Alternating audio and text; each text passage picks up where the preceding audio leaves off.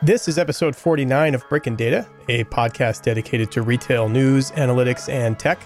We cover trending retail headlines, interview some of the biggest players, surface game-changer technologies, and explore how retailers are surviving and thriving.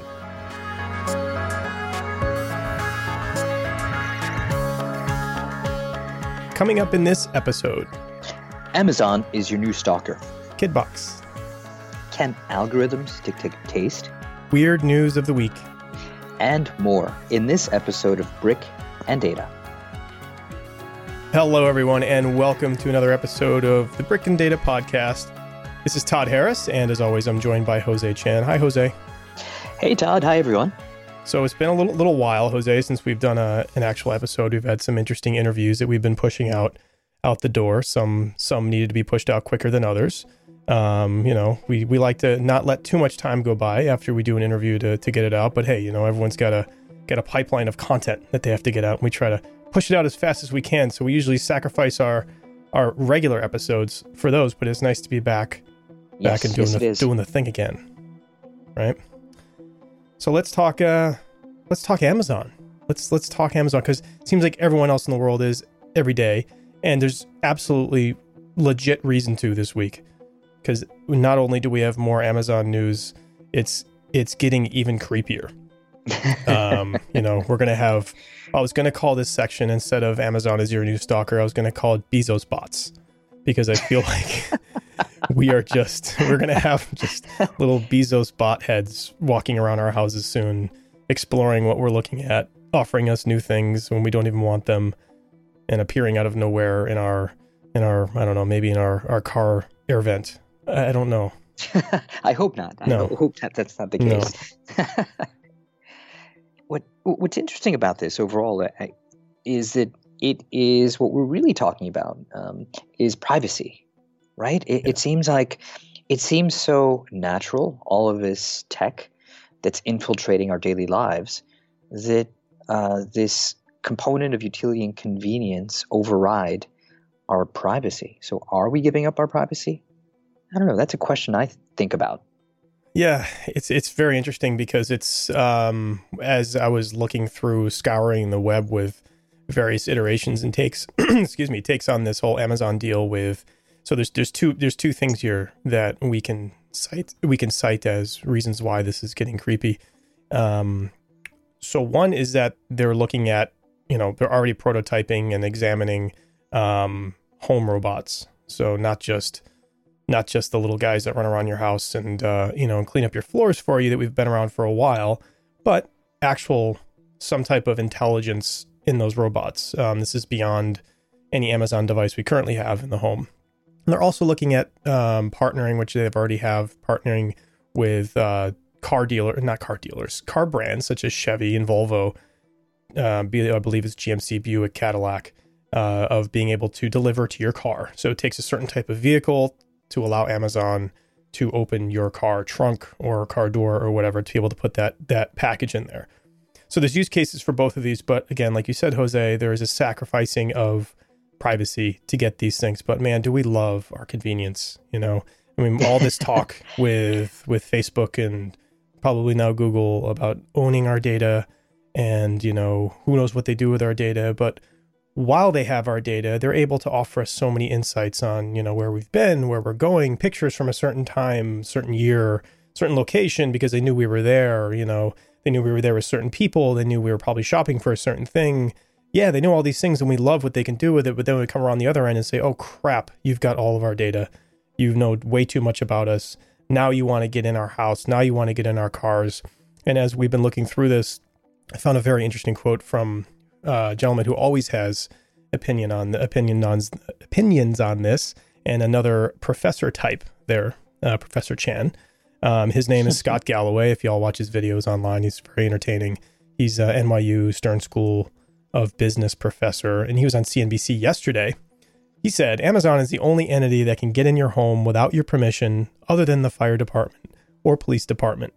And police need a warrant to get in. That was a really good point. Of course, it's your permission to get in, but yeah, I see his point, right? Yeah.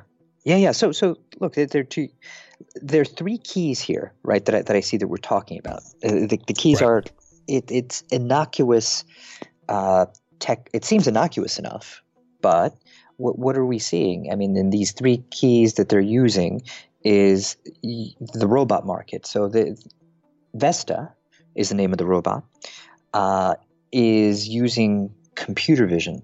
And right now it's still in its prototype stage, so a lot of rumors are flying around. But what is known, it is called the Vesta robot. Mm-hmm. And we know that the robot market will be worth $15 billion by the year 2023, which is an estimate from Research and Markets.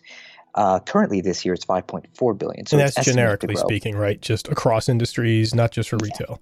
Exactly. Right. Across just the market. So that's one piece. But look, if they're in your home, they're using cameras, computer vision, navigate your home like a self-driving car, that's a little, I don't know. It's at least for me, a little bit too close for comfort, one. Two, the other thing that you mentioned is Amazon Key. That is getting into your car. That's a little bit less, let's say, creepy, but still it seems convenient. Mm-hmm. But it's almost, you can make the case, oh yeah, we're really protecting you from what one would call porch pirates, people that steal your packages or might borrow them. Yeah. But that's okay. So hold on a second. So you know how they did? They started off with I feel like they got it backwards.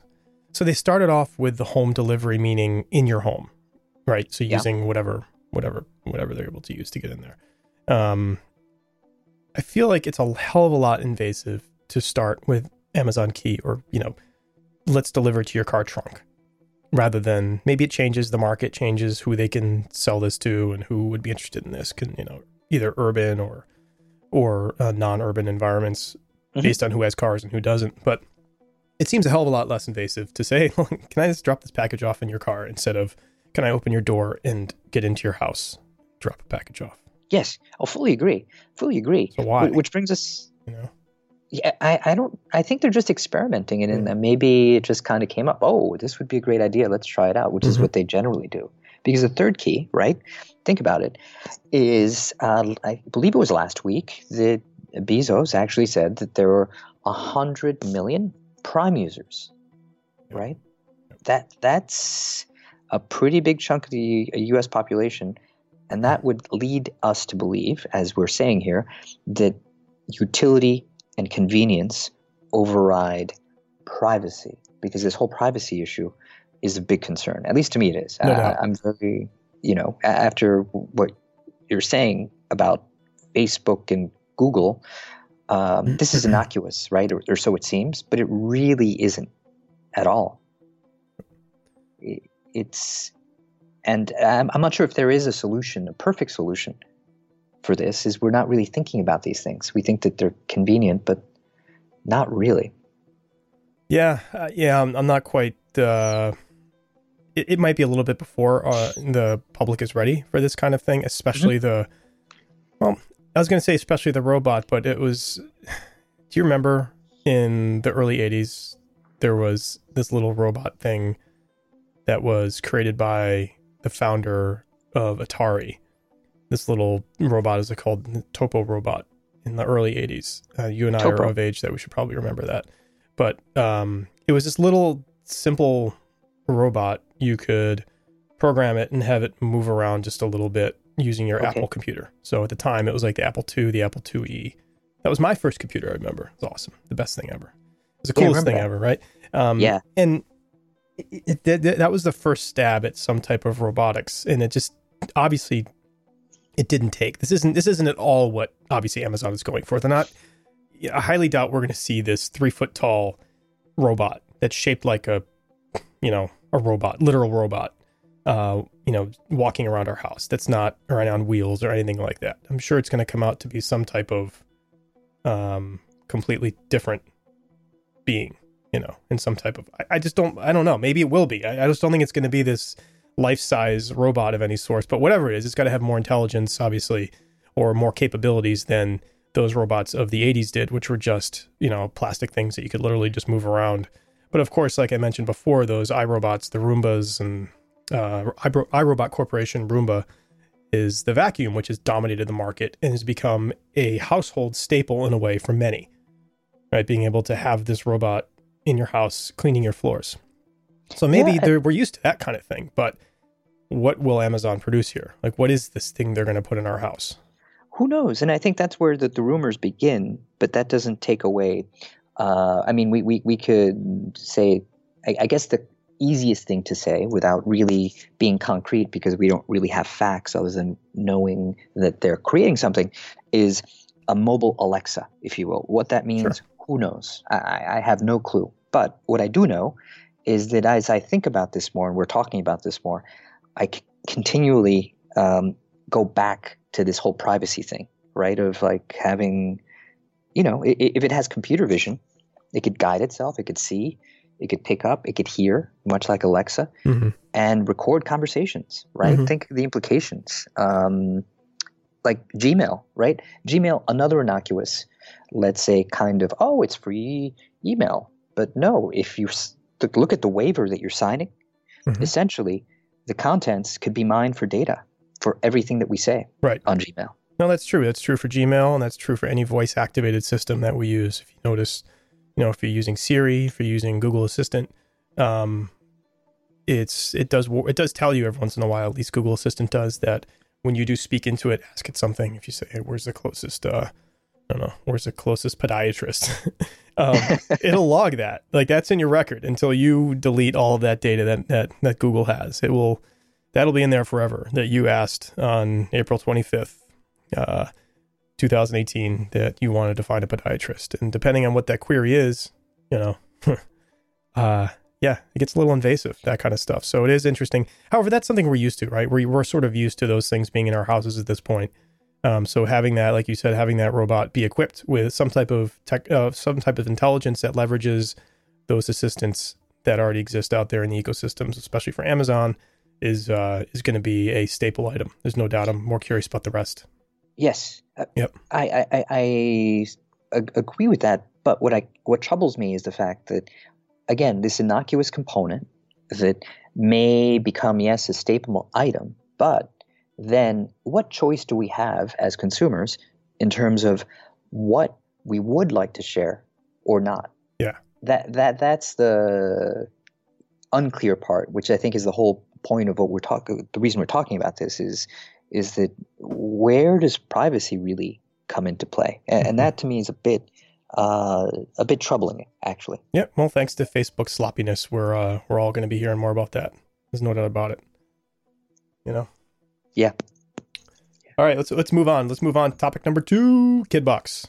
So KidBox, we found this interesting. This was worthy of a mention because we've spoken about Stitch Fix and many of those other subscription-ish services. And while there are differences between the two, this touches a different market. This touches that in my opinion, slightly risky children's clothing, kids clothing market here, Jose. It seems like it's personalization for your kids' clothing, assisted by mom or dad, figuring out a style profile and essentially periodic box delivered to you for your kid, depending on their styles here. And this is using an older model that's been in existence for a while, but moving into a newer market, right? Which makes a lot of sense, because if you think of this market, let's think of demographics. Demographics dictate a lot of what happens at a given point in time. Like, for example, today, the biggest size, or let's say the biggest chunk of the population, as we've talked about for many episodes, are millennials and baby boomers. But the ones that are really driving the trends currently, in terms of a lot of these things, are the millennials. So in this case, with millennials having children, this makes perfect sense, because if numerically or in concrete numbers, they are a big chunk of the population, this is the perfect, let's say, type of business that would appeal to millennials that have grown up with subscription services, right, like a Birchbox, like Trunk Club, or any other subscription service that we could think of. Mm-hmm. Yeah, no doubt. It does seem to leverage a captive audience, and kind of gets them say, hey, let's Let's do the same we did for you, but for your kids now, and you'll totally welcome us with open arms. We don't know if they will, and I should add, as before we get too much further into KidBox, we aren't sponsored by them. We're not bringing them up because we have any kind of sponsorship. We'd love one, but we're not. But we just found this interesting. We found this interesting because it just keeps pushing forward that concept of let's personalize what you have, at least what is right, what we think is right for you based on a whole lot of machine learning and, an algorithmic work that works on an existing product catalog that they have at any given time, which changes by the season. So that's an interesting side note here, is that KidBox sends out seasonally instead of a subscription monthly service, I believe. Is that right, Jose? Yeah, exactly. Right. Which is really interesting because it's the equivalent of getting what is in a catalog delivered to you seasonally. Hey, what do you mean? So expand on that. If you think of the old world of catalogs, you still get a lot, or one still gets a lot of catalogs. Let's say Crate and Barrel or Williams-Sonoma, whatever it is. They come out all the time. But there was a time when, before that, if you think of J. Crew, one of their biggest businesses in the mid-'90s was the catalog business. And they used to have seasonal catalogs, spring, summer, fall, winter, etc., before they got into the monthly thing. And this is much like that, right? Good point. Which is, it's kind of like having the spring, summer catalog, but not only do you get the spring, summer catalog, you get the spring, summer outfit personalized for your child. But does that mean they only get, like, your kid, your boy or girl, then only gets a box from them 4 times a year? Probably I'm monthly, sure, right? Yeah, it would have to be monthly. Yeah. Well, they say it's not a subscription service, so I'm not sure what's up with that.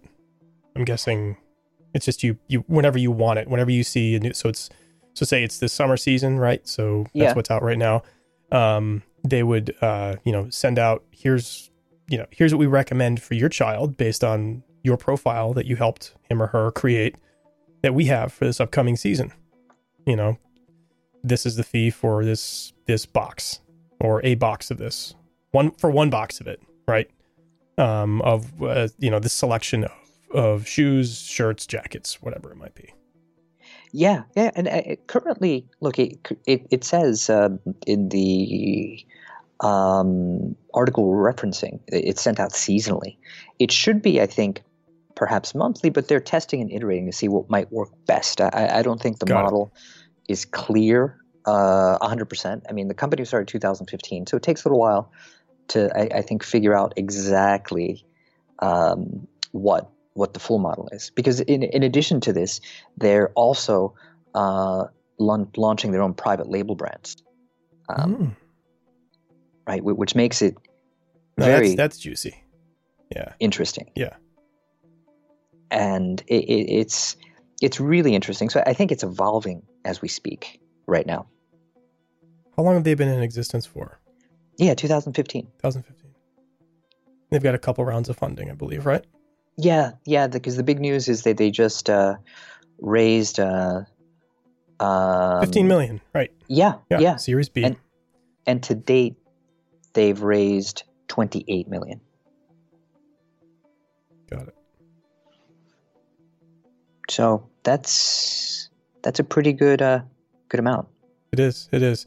Yeah, I mean, I wonder also gender-wise if this will be more successful with, with girls of a certain age. If they're say their age range is I don't know, what do you think? It's like maybe 5 to 12 or something. Maybe it's size or something. Yeah. I don't know. I wonder if it'll be more successful. I wonder if it'll jump on the justice train in a way.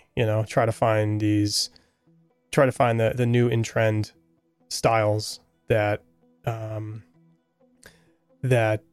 girls will want at that age. I know that boys, so having one of each, I know that boys also are a little bit less affected by this. They're more like, hey, I want, this sports team's jersey, or I want, just Adidas gear, or, you know what I mean? Like it's a little bit different, I think. But I also wonder, boys of a younger age are a little bit more like this, where the parents will still be, putting them in the appropriate outfits for school and like dressing them up, like, because the kid hasn't really formed a an opinion yet on that stuff. You know what I mean? Like it's Right. like they hit a certain age, right, where they become pickier, I think. And it seems like the parents in this are very tied into the process. At least that's what it seems like from the article we read about KidBox. Is that in order for this to work, obviously, you know, when you have a child who's 5, 6, 7, 8 years old, you're not just going to put them on a profile page and say, answer these questions. And what do you like? What do you don't like? It's going to be a joint process. And of course, mom or dad are going to have a very heavy input on the answers. Yeah. Right. Yeah. And if you think about that question, there are two ways to proceed. Either you're going to grow with your customer, meaning that let's assume that the age range is 5 to 12, right? So either you, as they grow, then you'll change your offerings over time, and then, you know, slowly move that and skew that till teenagers, or you could stay with the same consumers. Yep. Oh, it says newborn to size 14, by the way. It would have been a good idea to actually look at their website before talking, but yeah, newborn to size 14. So that is a hell of a spread. That is, yeah, which is roughly up to 12, right? I mean, it's like 0 to 12, or a few months to 12, roughly. Exactly. So in that case, I think it's too early for them to even know themselves. I think they just need to figure out what's working, what isn't, and I think it is a viable market for them to really absolutely is tackle. Absolutely is. I think it's going to be huge. Anything with, as you were saying, the millennials having children, those first few years, you know, you dressing them up like a doll, right? And things like this are just more fuel for that, for them wanting to do that, so they don't have to go to, you know, I don't know, to whatever. There's plenty of stores out there. I don't know if you can name any, Jose, but there's plenty of them that are dedicated to that age. But this certainly makes that theme of let's see what you really, you know, what you like. Answer these questions. We'll personalize it. We'll use our algorithms against our inventory, against our style, against our human team of stylists. And based on what your child likes or what you want your child to like, we will give you this stuff, which is quote unquote in style now. So I think that'll definitely scratch that itch for sure. For new parents, there's no doubt about that. Yeah, because they carry around 30 kids brands, and now it's grown. That's how they started, and then now they're up to 100 brands for kids, ages newborn to 14. And so names that they include would be retail brands, or let's say brands that we know that may not be retailers. Yep. And also maybe have retail stores. So DKNY, Puma, Reebok, Diesel are some of the brands that they carry. Other companies that you might think of that actually carry children's wear would be companies like Old Navy, right? They have a kids section because kids grow up so quickly. You really don't want to spend a lot, which is another thing that you'd have to consider. What's your willingness to pay for something when a child is still growing, based on how quickly they'll grow out of it? So true. How much do you want to come out of that wallet of yours when it's going to be pretty much going to go in the bin, or being donated or being passed on to a friend just a month or two later? So there's no doubt about that. All right, so taking this theme, so now that we've kind of, you know, done the KidBox thing, and I think we're both fans, I think it's going to be interesting to see how this turns out for them. We'll keep on that for sure. It brings up the next topic, which takes that theme of personalization, algorithmic machine learning, algorithmic decisions, machine learning, driving personalization, and can it actually impact what we like? You're right. So our taste. That's the theme of this one. Can algorithms, can data tell us what we like in a way? I think we're getting a little bit, you know, we're theorizing here. We're getting into a little bit of philosophy maybe, but there is that question of taste. What is telling us what we like and what we don't like? And is it a revolving door in that way? Are we truly feeding the beast by, you know, enabling these retailers and these different these different devices like Amazon Look, for example? Are we just are we enabling it to know what we like in a way that we already know what we like, if that makes any sense, right? So what is that sign that we know what we like, and how do these algorithms, are these algorithms all that, I guess is the question. Are they just kind of regurgitating what we already knew? Which is a really good question, right? If you think about that, that's a fascinating question, because let's think of there are two quotes that I'll cite. One was Montesquieu in 1759. Natural taste is not a theoretical knowledge. Oh my God, I haven't heard Montesquieu since college. Jeez. Just twitched a little bit. It's a quick and exquisite application of rules which we do not even know. That's one. And then two, this is from an Italian philosopher, Giorgio Agamben, right? It's not a very Italian last name, so I don't know what's up with that. But okay. The first name is I can't. Giorgio can't is last yeah, name. yeah. Wrote a book in 2017, Tastes, and he talks about taste is historically defined as a form of knowledge through pleasure, from perceiving the flavor of food to judging the quality of an object. So he says that it's essentially the human capacity to point that out, which is almost subconscious. Right. We know whether we like something or not, and we understand why. So both of these, the reason I bring these up, it's very subjective, mm-hmm. right? There isn't really. How could we really know what we don't know? But it's like, right? We're not. Yeah. So it's like we exhibit taste, like the things we do, the micro movements we make. So the clicks we make online, the walk, the path we take between shelves in a store, the shirts we lift up to look at further, the ones we put down, the ones we've bought in the past, the ones we haven't bought in the past, little things like that, kind of strewn over multiple times, multiple people, over many months, are these little blips of what our taste is becoming in a way. And it seems like the question here is, algorithms, are they determining our taste, or are they just taking these little signals that we provided over a certain amount of time and just being smarter about turning those signals into actual, oh yeah, you like this. This is what you like. After all those things you were fumbling around doing for the past 2 weeks, this is what you like, right? So here you go. Here's this red hat, Todd. This is what you like, because this is roughly what all of your clicks and actions in the past 6 months have led to. Sure. I don't know. I mean, it seems like there's something about that, where there's some things that we can't recognize being humans. Just, it doesn't stick out to us immediately as taste, as, turning what we have actually done physically, mentally, whatever, and turning that into a finale, like a certain level of finality to it. Saying in the end, okay, here's your answer. All these little things equated to this firm taste.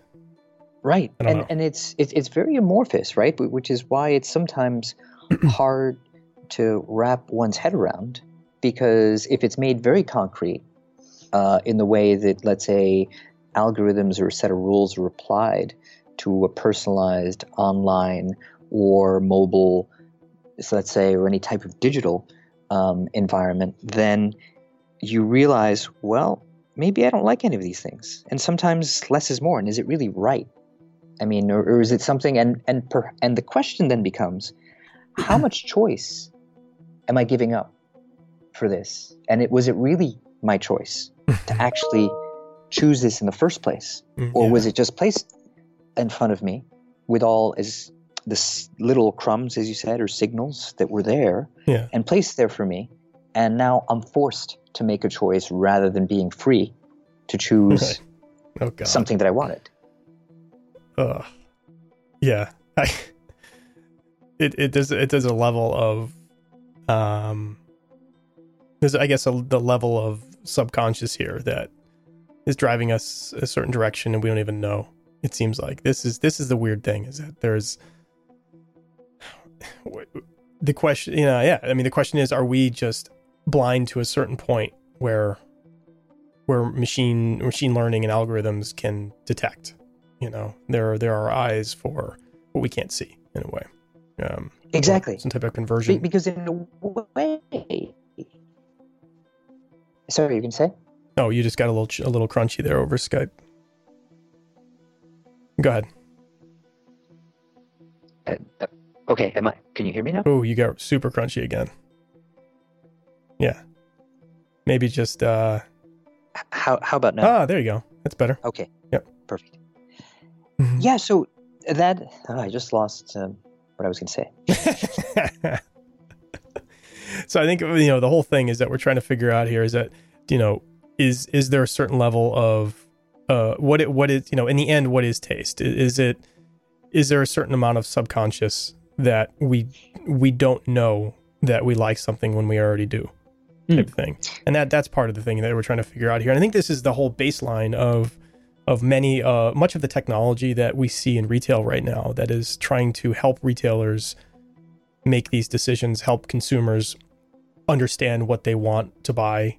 And this is, again, coming back to the privacy angle, coming back to what we were talking about before with Facebook and Google and Amazon, and getting closer and closer to us being humans, and, trying to get closer to just us and understanding in our houses, what do we want? What do we talk about? What are we asking it? What are we looking for? Are these little signals of questions that we're asking Google, questions that we're asking Siri every day, and directions we need, and, things we're looking for are all these little signals about what we like and what we want and when we want it, and in the end, what our taste is.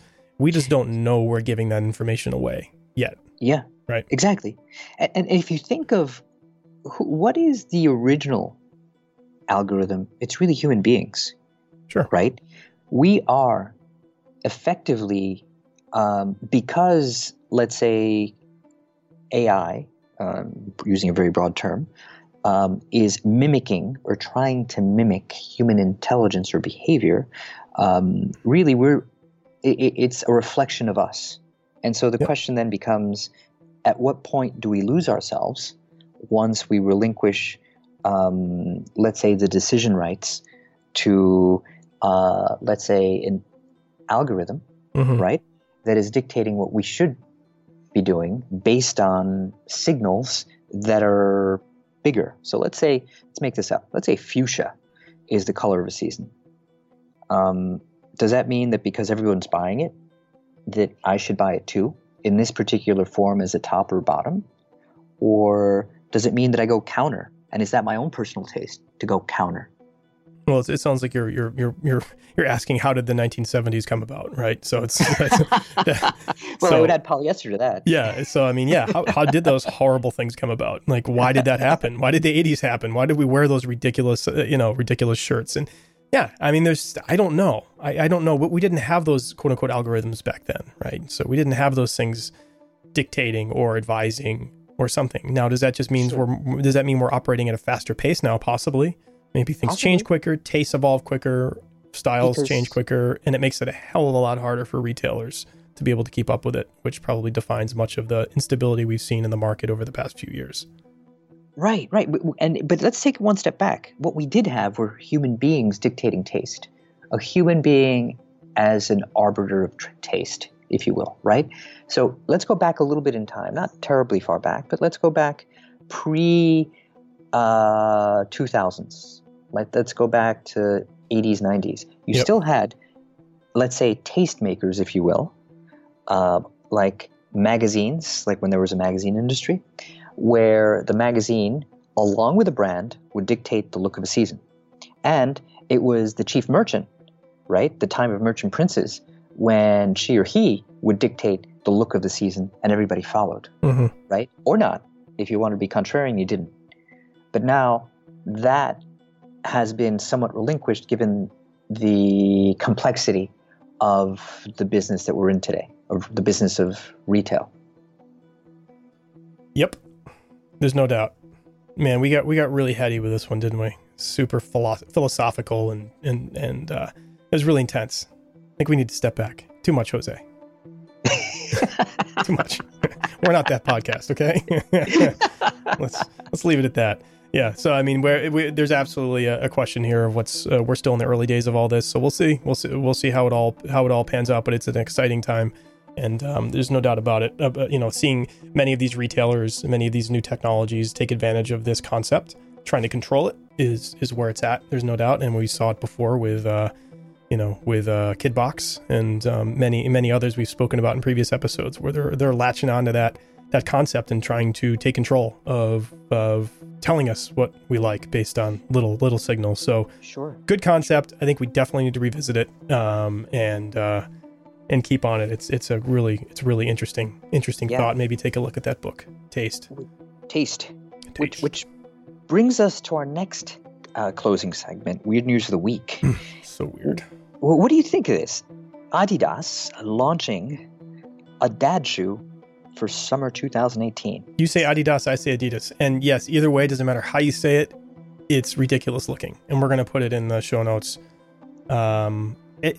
Is it a joke? It's not a joke, is it? We're not being trolled or anything, are we? I just saw it. I don't know. The Jung 1. No, that's what it's called, the Jung 1. Yeah. Chunky design, thick sole, mix of suede and nylon materials. Make it look like a dad shoe. It looks like an 80s sneaker is what it looks like. It's awful. I mean, God, I don't know. I mean, for those of us that are dads, that's insulting. It's like, I'm insulted. I'm like, none of my shoes look like that, hopefully. And nor would I wish that on my worst enemy. So, it says, so here's an interesting thing. It says the young one takes inspiration from the old. The shoe upper is based on the Falcon Dorf, an Adidas running shoe from the 90s. That name, Jesus. I just think of Dorf on Golf from the late 80s, early 90s. Anyway, the sole, however, is all new. It's been updated for the modern world, though it is no longer going to be the pinnacle of running technology. I feel like this is a joke. This has to be a joke. I can't take it. So we're not going to talk too much about this, but holy crud. It's ugly. It's disgusting. It's vile. Stop it, Adidas. Whatever. Adidas. They said it's okay, actually, to say whichever. I don't know what to say about this design here. Makes me sad. I think it should have been kept in the vault.